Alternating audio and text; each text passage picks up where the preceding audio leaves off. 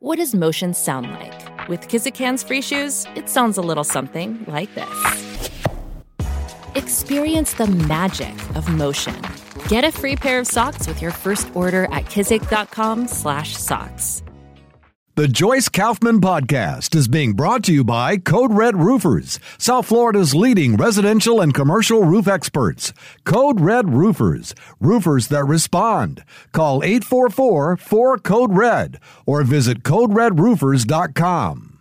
News Talk 850 WFTL presents Joyce Kaufman, No Restraint. Here's Joyce Kaufman. I have a lot of things that are pressing in on me.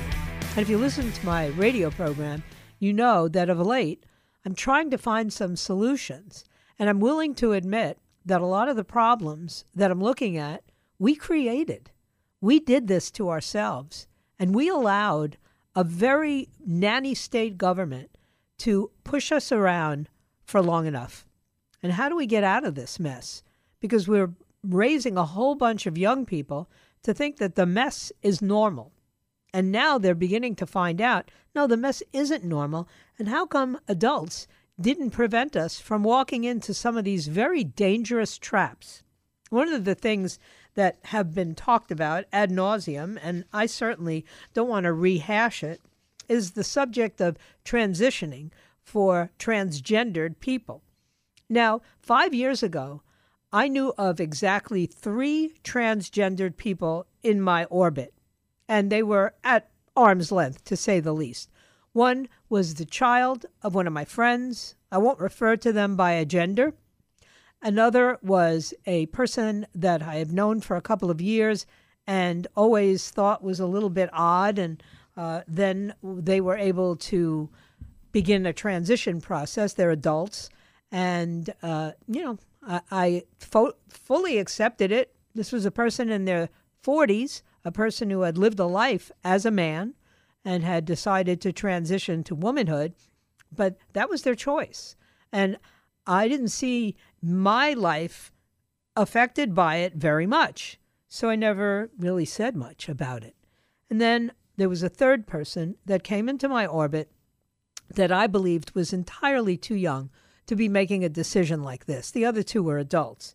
So I started to really think about it, and then my son's friend, Abigail Schreier, wrote a book about this sort of trend of teenage girls, particularly in certain pockets, in certain communities, that all of a sudden had all decided that they were either non-binary or transgendered, terms that I had never heard teenagers really use. I'd heard it in adult conversation, but now it seemed to be everywhere on the internet and on the newspaper headlines. And so what became very clear to me was that there are trends, and then there are things that I believe surpass just a simple trend and become a social contagion. And when that happens, irreversible things start to take place, which will always have results. And one of the results is this whole new age or new wave of detransitioners, the people who regret making that change. And as more of these detransitioners come out publicly with their stories, we are now talking about what should we be doing when it comes to children and teenagers who identify as transgender. Of course, the most obvious ones are this Chloe Cole, who said that she's going to sue the physicians and the therapists who allowed her to go through what she calls now physical mutilation prior to understanding what was going on. You know, it's pretty hard these days to escape a discussion about the transgender issue. Detransitioners, people who identified as transgender and went through social and medical transitions, then to decide to reverse course, are the latest group that they're saying we're deploying to work against people who are legitimately transgendered. And of course, the other side is learning the lesson that was articulated by Andrew Breitbart: politics is downstream from culture. Conservatives woke up and said, we're not going to buy Bud Light anymore. Target, all of these woke advertisements that came out are suspiciously grooming kids to think that transgender transitions is perfectly normal and that you can make a decision like that when you're 10. Every week, it seems another sport is contending with how do we accommodate transgender women.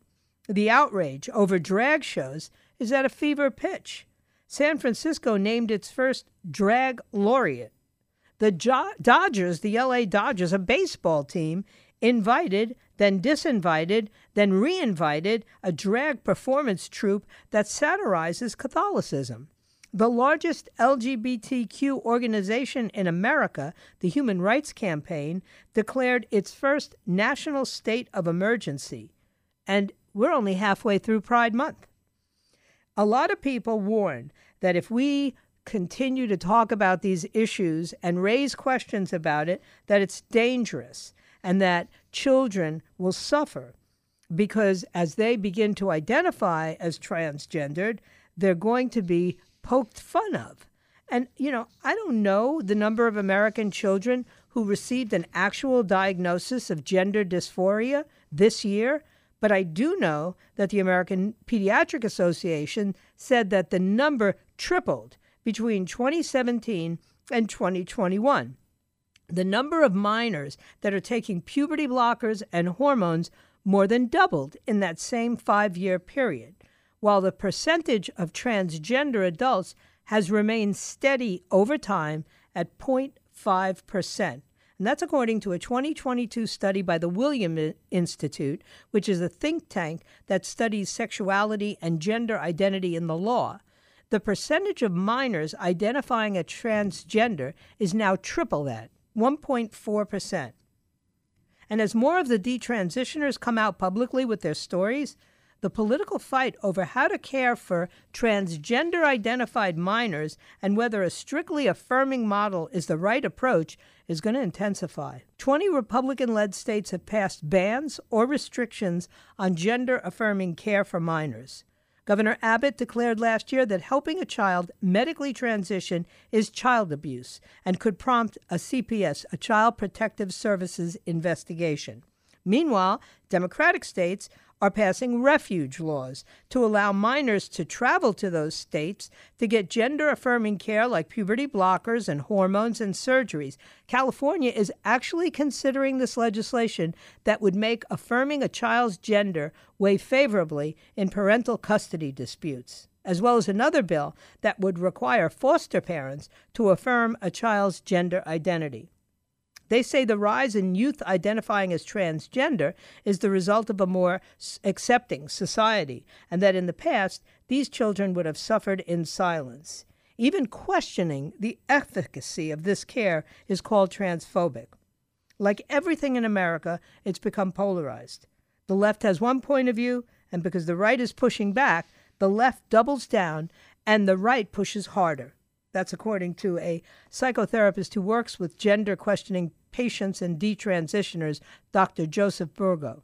It shouldn't be a political decision. It should be about protecting children. What's best for them?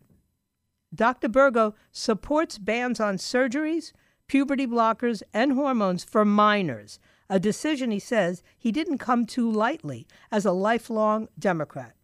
As a vice director at GenSpect, an organization that advocates for a wider range of treatment options than just the affirmation model, Dr. Burgo is an outlier in his field, at least publicly. The American Academy of Pediatrics and the AMA support gender-affirming care for minors. The guidelines published by the World Professional Association for Transgender Care are considered by many practitioners to be the gold standard for transgender medical care and include the use of puberty blockers, hormones, and after the age of 16, double mastectomies. The biology in your brain that tells you what sex you are is part of sexual reproduction and is a phenomenon. The executive director of the Mount Sinai Center for Transgender Medicine and Surgery, Dr. Safer, says, even if we didn't recognize it in the past, it's there. And for most people, it's coded the same way as the genitals that we saw when they were born. But for some people, it's not. And so gender-affirming care is simply recognizing all of that. Look, I don't pretend to know the medical treatment that would be appropriate. But I do know that certainly we ought to be questioning all of this transitioning that's taking place with minors, because we don't let minors sign for their own appendectomies. And a guardian, a parent, has to sign for surgery. We don't let minors decide that they're going to get a tattoo in most states. They have to have an adult present. We don't allow minors to even pierce their ears at the mall without an adult signing a waiver. So why on earth would we not allow a parent to weigh in on a decision to surgically alter and perhaps even mutilate a young human being who is at best confused and at worst deluded? Most of the people who are calling for this transition affirming care really haven't talked to anybody who has gone through the process. This Chloe Cole says she's suffering from medical complications from her transition. She may be infertile. She's experienced sexual dysfunction because now she re-identifies as a woman. One of the potential side effects of taking puberty blockers and then cross-sex hormones is the inability to orgasm, and that's according to the experts. Critics of medicalized gender care for minors point out that children who are not even sexually active are incapable of consenting to never having an orgasm. Bone density loss is another side effect of puberty blockers. Mrs. Cole doesn't blame her parents. She says they were duped as much as she was. They were told it's a life or death situation for their own daughter, that if you don't allow your kid to transition, then she's going to kill herself, Mrs. Cole says. It's either you're going to have a dead daughter or a live son. Ms. Cole is now suing her health care provider, Kaiser Permanente, as well as her surgeon and other doctors. Dr. Burgo says lawsuits like this are going to become more common in the coming years, and that he knows of several lawsuits in the planning stages now. The care decisions always rest with the patient and their parents, and in every case, we respect the patients and their families' informed decisions about their personal health. That's what Kaiser Permanente said. I think that, unfortunately, what's going to happen is we're just going to see more and more collateral damage as the detransitioners come forward, and there's going to be a lot of them. Maybe big settlement awards will prompt insurance carriers and doctors to rethink the gender-affirming model for youth. Now, as heartbreaking as Miss Cole's story is, the question is whether hers is an isolated one from a rare cohort of child detransitioners, or whether she is a harbinger of things to come. How common are detransitioners? And are a few high-profile ones like Miss Cole hijacking the debate, hurting other transgender children by sowing seeds of doubt about their medical care and pushing for outright bans on it? There are no large-scale, long-term studies that track persons who medically transitioned as minors to determine how many reversed course as they aged into adulthood. The studies that do exist show wide ranges for detransition, from as low as 2% to as high as 25%. The discrepancy in the data underscores the shortcomings of these studies and the fact that many researchers and medical providers in the field have been unwilling to talk about or study detransition because it may be seen as harmful to transgender medical care. Well, let me tell you something. This is an entire generation that we have experimented or allowed experiments to be conducted on. And I oppose that at all times. Young people are not supposed to be making life-altering, permanent changes to anything without parental advisement and consent. And the fact that doctors are terrorizing parents into thinking that if they don't go along with this gender-affirming model, that they will be responsible for the death of their child. It's absolutely unheard of. At no point in time has the medical profession ever displayed such amazing disregard for parental rights. And we see it happening at every level, whether it's at a school board meeting where parents are being called terrorists for questioning the content of material that their children are being exposed to at very early ages, or this whole transitioning project that has been undertaken with an entire group of young people who really, in my opinion, have been victimized by this social contagion. And we're too afraid to stand up to it. Shame on us. That's all I'm going to say. If you're struggling to lose weight, you've probably heard about weight loss medications like Wegovy or Zepbound, and you might be wondering if they're right for you. Meet PlushCare, a leading telehealth provider with doctors who are there for you day and night to partner with you in your weight loss journey. If you qualify, they can safely prescribe you medication from the comfort of your own home. To get started, visit plushcare.com/weightloss. That's plushcare.com/weightloss. plushcare.com/weightloss. Hi, everybody. This is Adriana Trajani. I'm the host of You Are What You Read. I have the privilege of interviewing luminaries of our times about the books that shaped them from childhood until now. We get everybody from Sarah Jessica Parker to Kristen Hanna, Mitch Albom, Susie Essman, Craig Ferguson, Rainn Wilson, Amor Tolls, you name it, they come, they share. New episodes of You Are What You Read drop every Tuesday on Apple, Spotify, or any major streaming platform wherever you listen to your podcasts. Shame on us. I also was thinking, Juneteenth is this holiday, a federal holiday. I think it's a great holiday. I think people should be made aware of just how long it took for the word that you're free to get to the slaves that were in Texas. And Juneteenth is a celebration of the day they were finally notified of their freedom. But now, of course, we talk about things like reparations. And I read a great piece by one of my heroes, Shelby Steele, that reparations are no more than a dream of privilege, and that Black Americans have tragically turned our focus from rights and laws to identity politics and victimization. Because if you just use logic, the only measure of truth in matters of race, reparations for Black Americans would make perfect sense. They endured 4 centuries of an especially mean and degrading persecution. Slavery and the regime of segregation that followed it was dawn to dusk, cradle to grave oppression.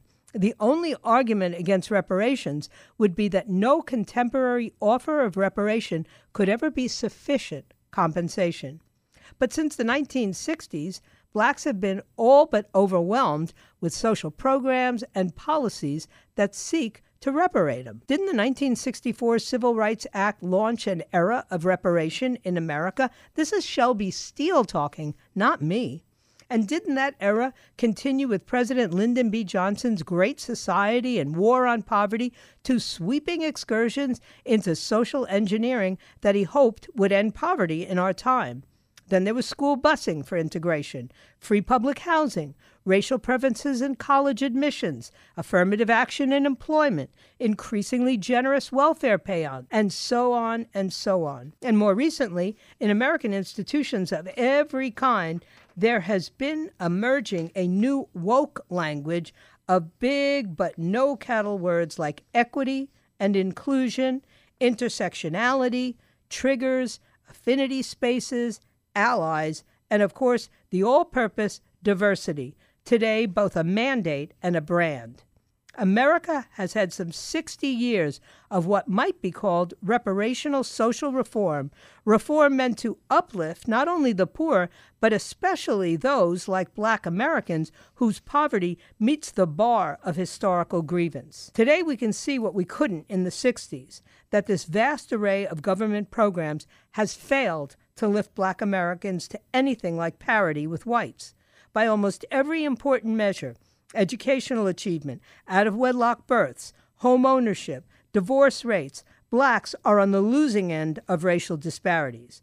The reparational model of reform in which government and institutions try to uplift the formerly oppressed has failed. But why such immense failure in a post-60s America that has only grown more repentant of its racist past?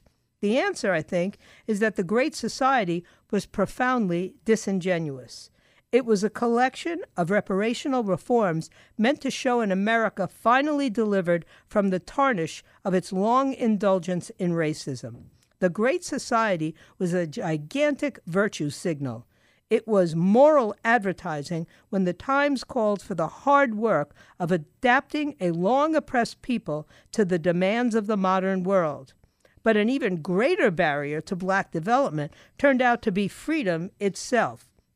In the mid-'60s, when the Civil Rights Movement and Martin Luther King were staples on the evening news, we Black Americans, this is Shelby Steele talking, stepped into a vastly greater freedom than anything we had ever known. King's rhetoric, "Great God Almighty, we're free at last," portrayed freedom as heaven. But freedom also had to have been scary.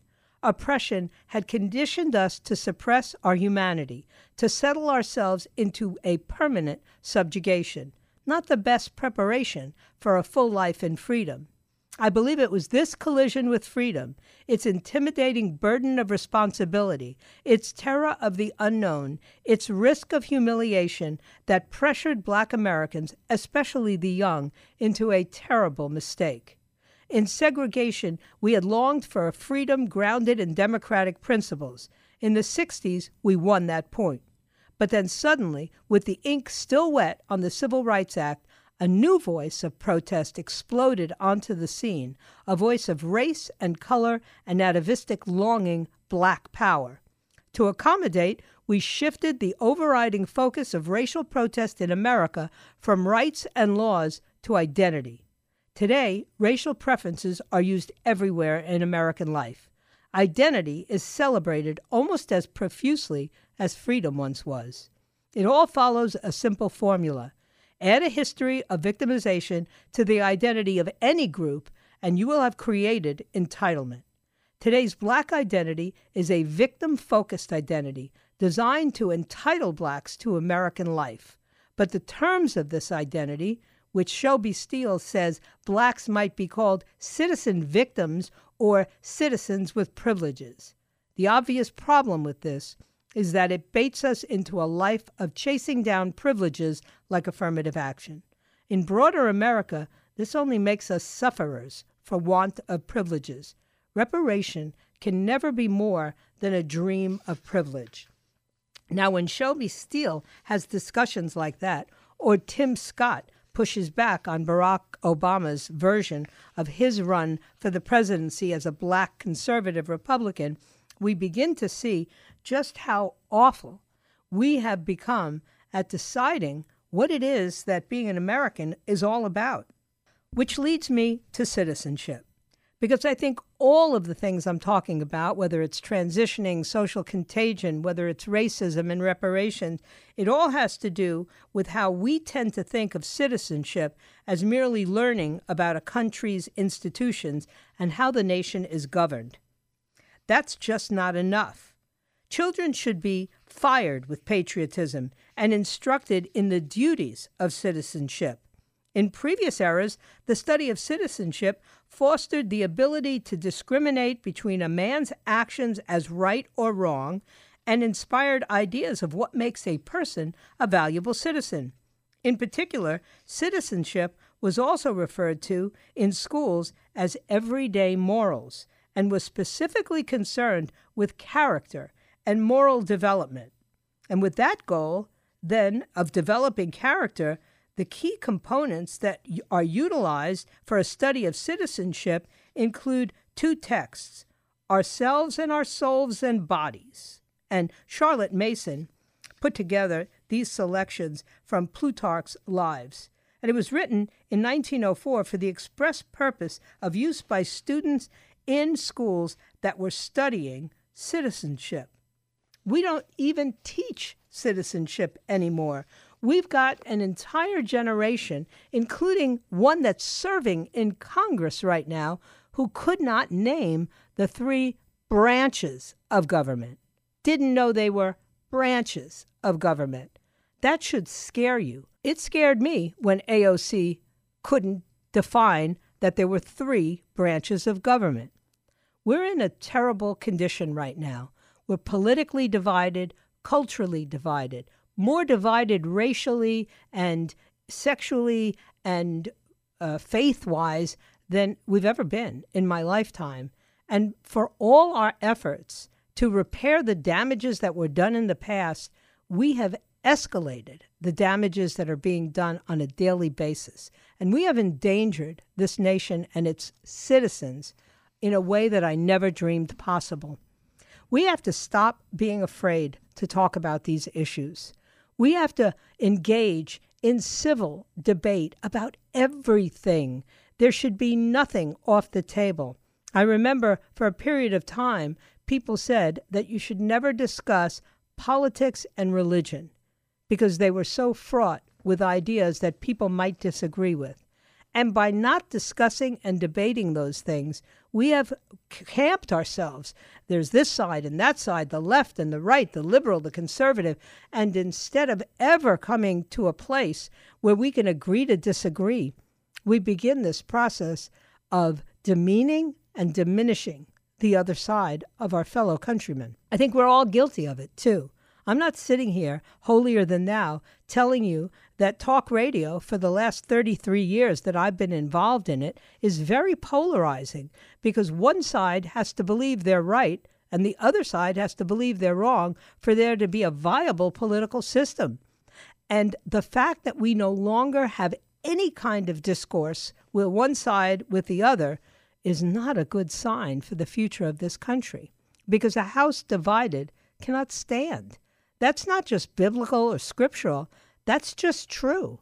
If we don't find a way to communicate with one another and to accept the fact that we are a country that is comprised of many different people from many different places with many different faiths and many different ideas, if we don't decide that that's not a bad thing, that it's actually a good thing, and we can harmonize rather than demonize the different groups that we may not be affiliated with, we're doomed because we have entire generations that don't feel like this country is worth saving, that want to tear down everything that's good about this country along with everything that might be bad about this country.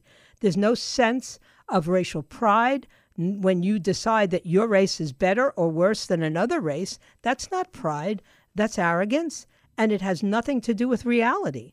Because basically, what unites this country is not our differences, but it's our similarities. And our similarities are all enumerated in the Constitution and the Bill of Rights. We all crave freedom, freedom to speak, freedom to worship, freedom to assemble, freedom to redress our grievances with the government that we placed in charge of the country. When we see these freedoms being nibbled away at and sometimes actually just yanked from us, we are naturally going to become very territorial. And I think what you've seen is that we've retreated into these comfortable camps where we only talk to people that believe the same things we do, and we've got a whole other half of the country that's doing exactly the same thing, refusing to talk to us, refusing to listen to us. It's breaking apart families, it's breaking apart communities. It's really the most dangerous force that I've ever seen unleashed on America. And the problem is that we have now proven to the people who lead this country on both sides of the aisle, they're both guilty, that we will obey their commands if they scare us enough. So obviously, I'm pretty disturbed at what's going on, but that's okay, because first you have to acknowledge the problem before you can set about to fix it. And I think I've figured out the problem. We are lost, and we need a map. Not only do we need a map, but we need someone with the courage to lead. Recommend this podcast to other people, and don't forget, you'll be a new one coming out soon. Talk to you then. God bless you, and God bless the United States of America. The Joyce Kaufman Podcast has been brought to you by Code Red Roofers, South Florida's leading residential and commercial roof experts. Code Red Roofers, roofers that respond. Call 844-4-CODE-RED or visit CodeRedRoofers.com.